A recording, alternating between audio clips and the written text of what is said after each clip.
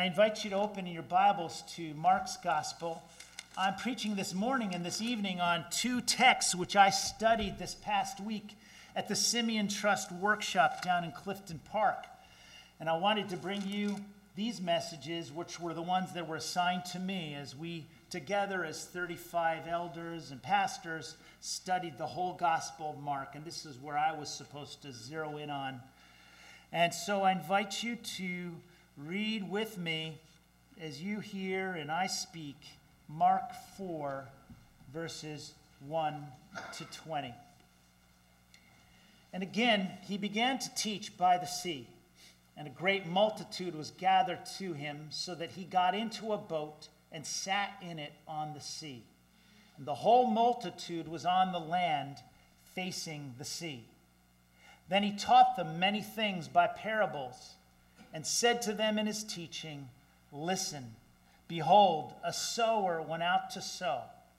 And it happened, as he sowed, that some seed fell by the wayside, and the birds of the air came and devoured it. Some fell on stony ground, where it did not have much earth, and immediately it sprang up, because it had no depth of earth. But when the sun was up, it was scorched, and because it had no root, it withered away. And some seed fell among thorns, and the thorns grew up and choked it, and it yielded no crop. But other seed fell on good ground, and yielded a crop that sprang up, increased, and produced, some 30-fold, some 60, and some 100. And he said to them, "He who has ears to hear, let him hear." But when he was alone, those around him with the 12 asked him about the parable. And he said to them, "To you has been given to know the mystery of the kingdom of God. But to those who are outside, all things come in parables, so that seeing they may see and not perceive, and hearing they may hear and not understand, lest they should turn and their sins be forgiven them." And he said to them, "Do you not understand this parable? How then will you understand all the parables? The sower sows the word. And these are the ones by the wayside where the word is sown. When they hear, Satan comes immediately and takes away the word that was sown in their hearts. These likewise are the ones sown on stony ground, who, when they hear the word, immediately receive it with gladness. And they have no root in themselves, and so endure only for a time. Afterward, when tribulation or persecution arises for the word's sake, immediately they stumble. Now these are the ones sown among thorns. They are the ones who hear the word, and the cares of this world, the deceitfulness of riches, and the desires for other things entering in, choke the word, and it becomes unfruitful. But these are the ones sown on good ground, those who hear the word, accept it, and bear fruit, some 30-fold, some 60, and some 100. Thus far, the reading of God's holy word. Let us pray. O Lord, may the words of my mouth and the meditations of our hearts be acceptable in your sight. O God, our rock and our redeemer, praying in Jesus' name, amen. Jesus tells this parable of the seed and the soils to provoke in our hearts self-examination. Jesus' goal is the glory of God, as those who trust him experience real life change, transformation, not just hearing something and having it bounce off, but entering in and transforming a life. For those listeners who are transformed will bring glory to God. Jesus warns us of 3 ways that our lives can arrive at fruitlessness. And those 3 ways is that we are stillborn, we are frustrated in our response to the word, or we are distracted from the word. Christ rather calls us to be listeners of God's word, who understand and accept it, leading to fruitful living. Now, fruitful living has a pair of meanings, which I would like to put out there up front, because this is talking about much fruit. And what do we mean about fruit in a spiritual sense? Two ways that I'd like to highlight. First is the multiplication of believers, of which we read in 2 Corinthians 4:15, where Paul writes, "For all things are for your sakes, that grace, having spread through the many, may cause thanksgiving to abound to the glory of God." That brings God great glory, and that is an example of fruitfulness. An example of that from Jesus' ministry in John 4 is that after he is witnessing and talking to the woman at the well, who's a Samaritan, that woman then goes into her town, and many come out and believe. And right after that, Jesus says in John 4:35 that the fields are white for the harvest. You see the harvest language, the fruit language there. And that's an example of bearing fruit that is a possibility in our life. The conversion of lost sinners that we know, people that we witness to, friends and relatives, work associates and neighbors who see Christ in us and then hear the gospel from us. Or it's by participation in a church where we see people are being touched for Christ and coming to faith in him. This brings glory to God because it abounds to him when many people give him thanks. The second type of fruitful living is bearing the fruit of the Spirit in our character, in our actions which flow from that character. In the context of Matthew 7:15, Jesus speaks of false prophets who inwardly are ravenous wolves. And Jesus predicts that this inner character of them being ravenous wolves will eventually be shown in their fruits. You will know them by their fruits. Do men gather grapes from thorn bushes or figs from thistles? We want to be good fruit. We want to be grapes and figs. We want to have the love and the joy and the peace of Christ and have that as a fruit in our life. And this brings great glory to God when we become Christ-like. If you want this fruit in your life, through influencing people for Christ and through showing them Christ in the way you live, then listen to this text. And we see in verses 1-7, lives that yield no fruit, with associated verses from 13 and 19. And then secondly, who is this one who is calling you to hear and to understand? Verses 9-12. And finally, in verses 7 and 20, yielding a crop that springs up. You can see it. First, lives that yield no fruit. Here is the frank and transparent warning of Jesus. There are some who hear the word of God, but never experience lasting change in their life.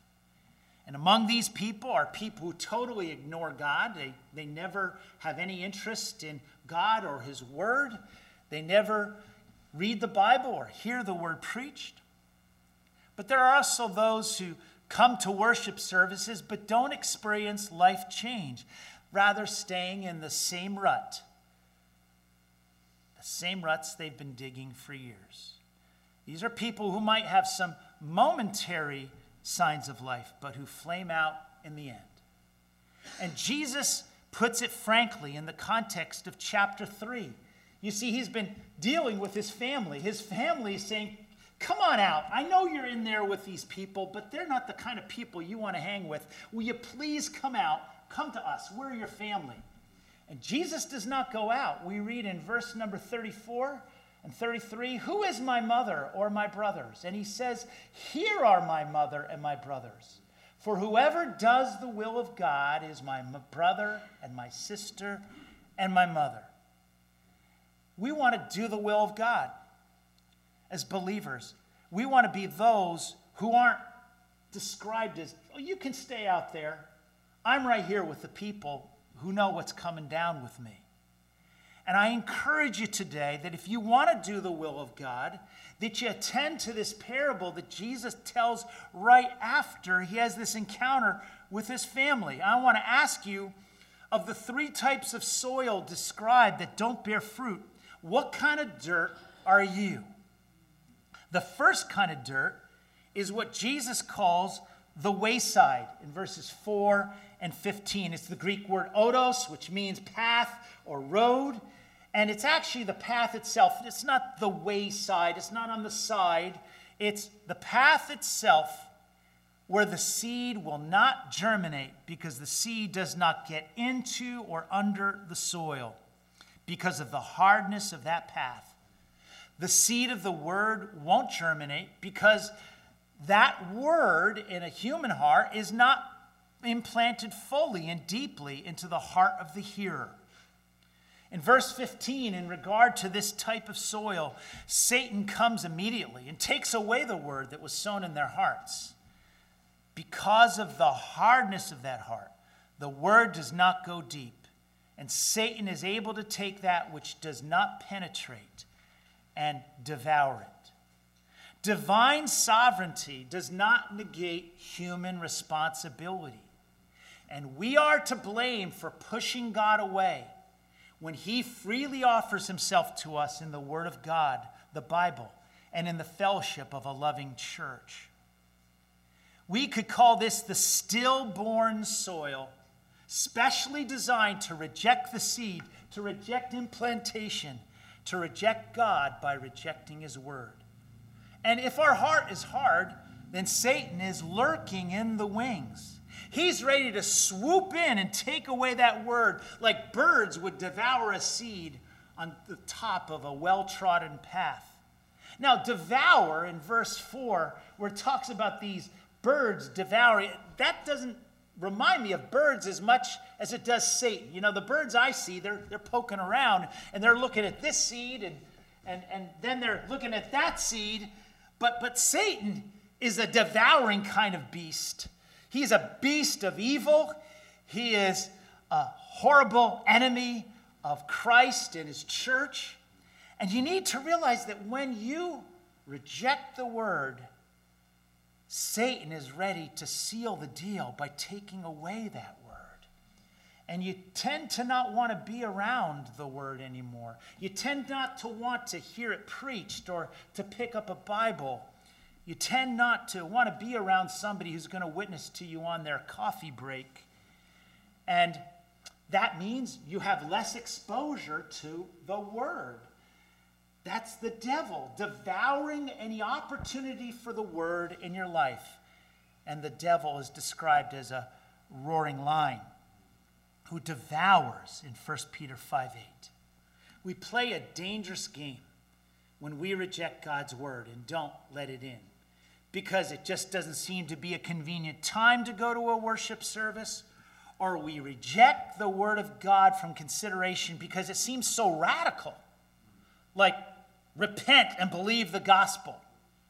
And there's something going on in our life that we don't want to repent of, so let's not be around that message.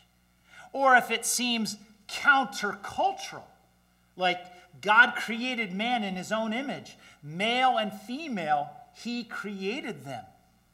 And that says something about human sexuality, which is not consistent with what we're thinking and what we're being taught about human sexuality being a continuum from male to female, and you can pretty much choose where you want to land on that continuum. There's all kinds of things that would lead us to be hard.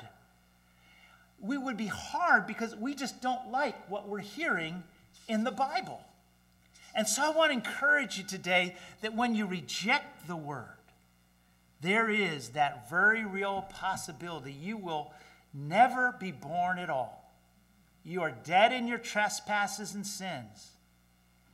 Never is Jesus our Savior. It never happens that we are saved and prepared for heaven, nor prepared for good fruit here on earth. And then there is the stony ground in verses 5 and 6. Some fell on stony ground where it did not have much earth, and immediately it sprang up because it had no depth of earth. But when the sun was up, it was scorched, and because it had no root, it withered away. This stony ground is like a rocky slab, a ledge, if you will, which has a thin layer of soil upon it. The seed enters that soil upon the slab, and when there's no depth of soil and no place for the roots to go down deep, all the energy of the endosperm of that seed is pushed upwards. And so immediately it sprang up because it had no depth of earth. There's no room for root development, and you see a lot on the outside. This could be compared to the person who has a born-again experience with immediate enthusiasm and express commitment to Christ, testimonies as to what Jesus has done for me, with all that excitement of a new experience. But there's no true commitment because there's no yielding to the lordship of Christ, trusting that he is good, believing that he will carry me through the troubles of life. And so when the troubles come, symbolized by the sun, and explained in verse number 17 as being tribulation or persecution that arises for the word's sake, immediately they stumble. We think of the persecution of these Christians in Haiti. We think of what they're going through right now, being kidnapped. We think of what would happen to us if I was in their shoes. And I want to say to you that this is an example of frustration. This isn't working out the way I thought it would. This isn't what I signed up for when I trusted in Jesus. Never is Jesus our Lord. Never am I willing to submit to what his plans are in my life rather than my wish fulfillment of what I expected when I committed myself to Christ. We can forget the spiritual character of salvation, that ultimate blessing is in the age to come, when we are delivered from hell and into heaven. This person gets frustrated in the here and now and refuses to humble themselves beneath the hand of God and the providences that he brings into their life. To develop fruit is to accept the situation. It's to accept the hardship and to live into that verse which we just recited. When Paul was told with this thorn in his flesh, probably a physical ailment, maybe he was going blind, we're not sure, but he had a terrible providence. And Jesus said to him, "My grace is sufficient for you. For my power is made perfect in your weakness." And so he said, "Therefore I will boast all the more gladly of my weaknesses, so that the power of Christ may rest upon me." We saw a few weeks ago, that's the Shekinah glory resting on him. That's when we get sanctified. That's when we start bearing fruit. The very things that for an unbeliever, one who is not truly saved, much less not knowing Jesus as Lord, those things drive those people away because they don't accept that God's in charge of sanctifying us, even through persecution and through tribulation. And so I encourage you today, don't be found as one who does not have Jesus as Lord. Because if he's not your Lord, he's not your Savior either, okay? He's got to be your Lord. You need to yield control of your life to him and be those who start to show a beautiful fruit of Christ-like character, even in the midst of trial. The third type of soil is the thorny ground. Verse 7 and 18 and 19. This is the soil that harbors seeds of a divided heart, not fully devoted to Christ. Never is Jesus my all in all. Verse 7, some seed fell among thorns, and the thorns grew up and choked it, and it yielded no crop.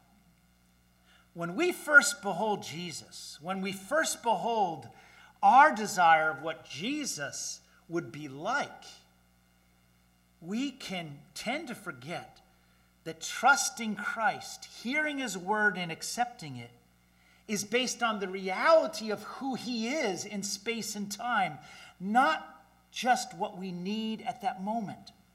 That his priority in our life is that we would be led to holiness, being set apart for his service. That's what the concept of holiness was, that it was a set-apart people of God who became like God for his service. That's when we start bearing fruit, because we're set aside. All that we have and are his, and we are meant to steward it for his glory. But sometimes we think that becoming a believer is primarily about our happiness and sort of a ticket to heaven. And I want to encourage you today that I believe that being a believer will lead to an abundant life. I do believe that in the long haul, you are going to be happier trusting him here on this earth than if you lived your own way. So don't get me wrong on that. Jesus said, I've come that you might have life and have it more abundantly. But if your target and your goal is simply your happiness and your satisfaction, you're going to bypass the holiness that leads you to happiness and then leads you to heaven. You need to put the holiness first, the willingness to be set apart in painful places. Don't impose upon the Savior, our Lord and Savior, expectations that are coming out of your heart alone. Jesus said, he'll say later in this gospel, if anyone would come after me, let him deny himself and take up his cross and follow me. For whoever would lose his life, whoever would save his life will lose it, but whoever will lose his life for my sake and the gospel will save it. It's for Christ's sake and the progress of the gospel that we are meant to live. These expectations from Jesus' lips regarding our future path with him teach us the reality of cross-bearing as the normal Christian life, followed by receiving the crown. Verses 18 and 19 make sense if we're demanding immediate solutions to every earthly problem. If we're demanding wealth beyond measure, if we become covetous of others and their situation and allow desires for other things to reign supreme, these desires will choke a fledgling relationship with Jesus and can possibly kill it, proving that we never had a relationship with the living God in the first place. We just wanted a God of our own making. We had this little slot in our heart that we were prepared to put somebody in there if he made my life right. And we just grabbed onto Jesus and plugged him in. But the Jesus we grabbed was not the Jesus revealed in the gospel. So easily do other things in life crowd out Jesus. Never is Jesus our all in all. Now, who is this one who's speaking this parable? And who is he coming to meet us today? I'd like to tell you first, he is the living word, he's the friend, and he is the king. He is the living word. He spoke this. He in his own person is coming to us today to declare this parable into our hearing. His Holy Spirit is here speaking through the word. And he wants you to get this message. He wants, secondly, to be your friend. He wants to be your friend. And it says here in verse number 10, but when he was alone, those around him with the 12 asked him about the parable. And he said to them, to you it has been given to know the mystery of the kingdom of God. That mystery is a secret revealed now. It's not some mystery like the game of Clue and you're figuring out who killed who in the parlor. It's not a mystery of esoteric, Gnostic, false religion. It's not some mystery about the New Age and getting your vibe in the right direction with the correct vibrations. It's a secret now revealed. And here's the secret. Jesus is the King. He has proven it by doing miracles, and he is preaching his word. That's the secret. The kingdom of God is present in the person of Jesus. It's present in the preaching of Jesus, and it's present in the power of Jesus. You got the secret. And he's saying that to them because he says the secret of the kingdom is given to you, and he is there as your friend. You want to know something about Jesus? Come to him today. He wants to tell you more about it. That's why coming to church is a more than once a week, once a month option. There's more to hear. There's more to talk with brothers and sisters in Sunday school or in your home or on Wednesday nights. You see, this circle is the people who wanted to know more. They didn't get it, and so they asked. The others were saying, I'll move on. I can move on. I don't really need this guy. He's a bunch of hot air. I'll move on. But these guys wanted to figure it out. They asked him about the parable. Do you want to figure it out? Do you want some solutions in your life? Do you want to be good fruit rather than the stillborn fruit or the frustrated fruit or the distracted soil? You want to be one of those good soils? Come to Jesus. He's your friend. And he's also the king. He is a sovereign king. He is a king, which we have to sort of gulp and swallow this, who does not intend some of the people to get it. That hearing they may hear and not understand. Seeing they may see and not perceive, lest they should turn and their sins be forgiven them. The sovereignty of God includes this directive that people on the outside who can't get the message of the parable are meant to be in that place. And that's a tough word.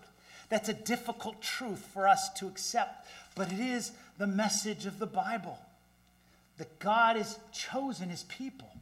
And he is bringing people, not on their time frame, but on his directive. Never hear a message like this and say, well, I'll think about it, and maybe at Christmas time I'll thinking about it some more. No, there is an urgency about this. You need to come into that circle around Jesus now and get the explanation now, because tomorrow may never come.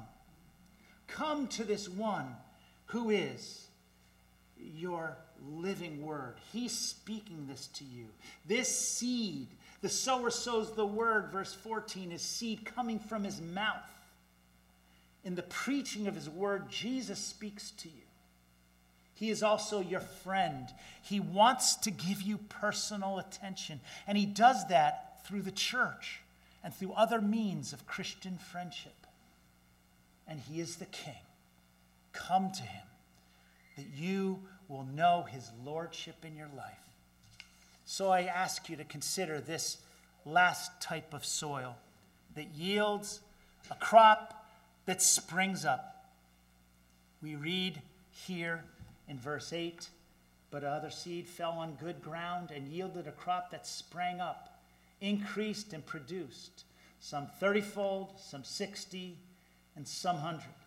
This is what we call end times language. This is language of multiplication. It doesn't mean you're going to necessarily lead 100 people to the Lord, although there might be soul winners out there who have done that. My brother Steve touched thousands of people in his ministry in South Glens Falls. And so I'm just saying to you that this is end times language. This is getting on board a mission. And your particular part in that mission, we don't know exactly. But be part of personally winning people to Christ, or be part of a congregation that's seeking to touch the lost. Be part of a larger body of believers that blesses God with glory by bringing hosts of people to the cross and to the empty tomb. And I want to encourage you this day that your response in hearing the word is going to be a response of hearing it, of understanding it, and then verse 20, of accepting it. I'm going to accept your word. I'm going to accept the whole Bible. I'm not going to pick and choose among the texts I don't like. I'm going to accept the whole Bible and its truth about humanity and its truth about salvation. And this posture of hearing and understanding and accepting is the only way to getting good fruit in your life. If you're like someone on that path, their hardness just swats the word away. And Satan is pleased to just cooperate by stealing that word. And maybe you think that the gospel is your own personal timeshare agreement, where you're arranging in advance for a timeshare in heaven. When I went to Disney World, we saw these signs, get discount tickets to Disney World, but the cost was like 2 hours with somebody on a golf cart that I didn't want to see again for the rest of my life. Maybe I was supposed to witness to him. I guess he didn't let me have a word in edgewise. I'm just saying, don't do life as a timeshare. Like, I want to have that spot in heaven, and I'm going to take it. No, if you're offended by tribulation and persecution, if you're offended by the lordship of Christ, and you won't go beyond a personal surface commitment, if he's not your Lord, he will not be your Savior. And don't be among those who are distracted, where everything is more important. The distractions of this way of this world, and the beliefs of this world, the desire to be accepted by this world, so that the truth of this word is ignored compared to what the world is saying. Jesus needs to be your all in all. And we're going to sing that in a moment. And I want to ask you today whether you would receive that in your heart, that Jesus is your all in all. Come, dear friends, you who seek understanding. Jesus calls you a friend, and so do I. The elders and the deacons, the elders' wives, the deacons' wives, mature Christians in this church, they're sitting right here. They want to talk to you. They want to be a blessing in your life. And as you hear and understand and accept the word of God, the fruit in your life will be seeing people saved and seeing your own character conform to Christ. And Jesus shall be your Savior, your Lord, and your all in all. Let us pray. Send your Spirit today, we pray. Give us grace to believe and believe completely this word which Jesus spoke. You are King. Break through the walls, the hardness, the distraction, the irritation that we feel when things aren't going our way. Oh Lord, you are a loving friend and Savior. We love you. May your love be shown to everyone here today. In Jesus' name, amen.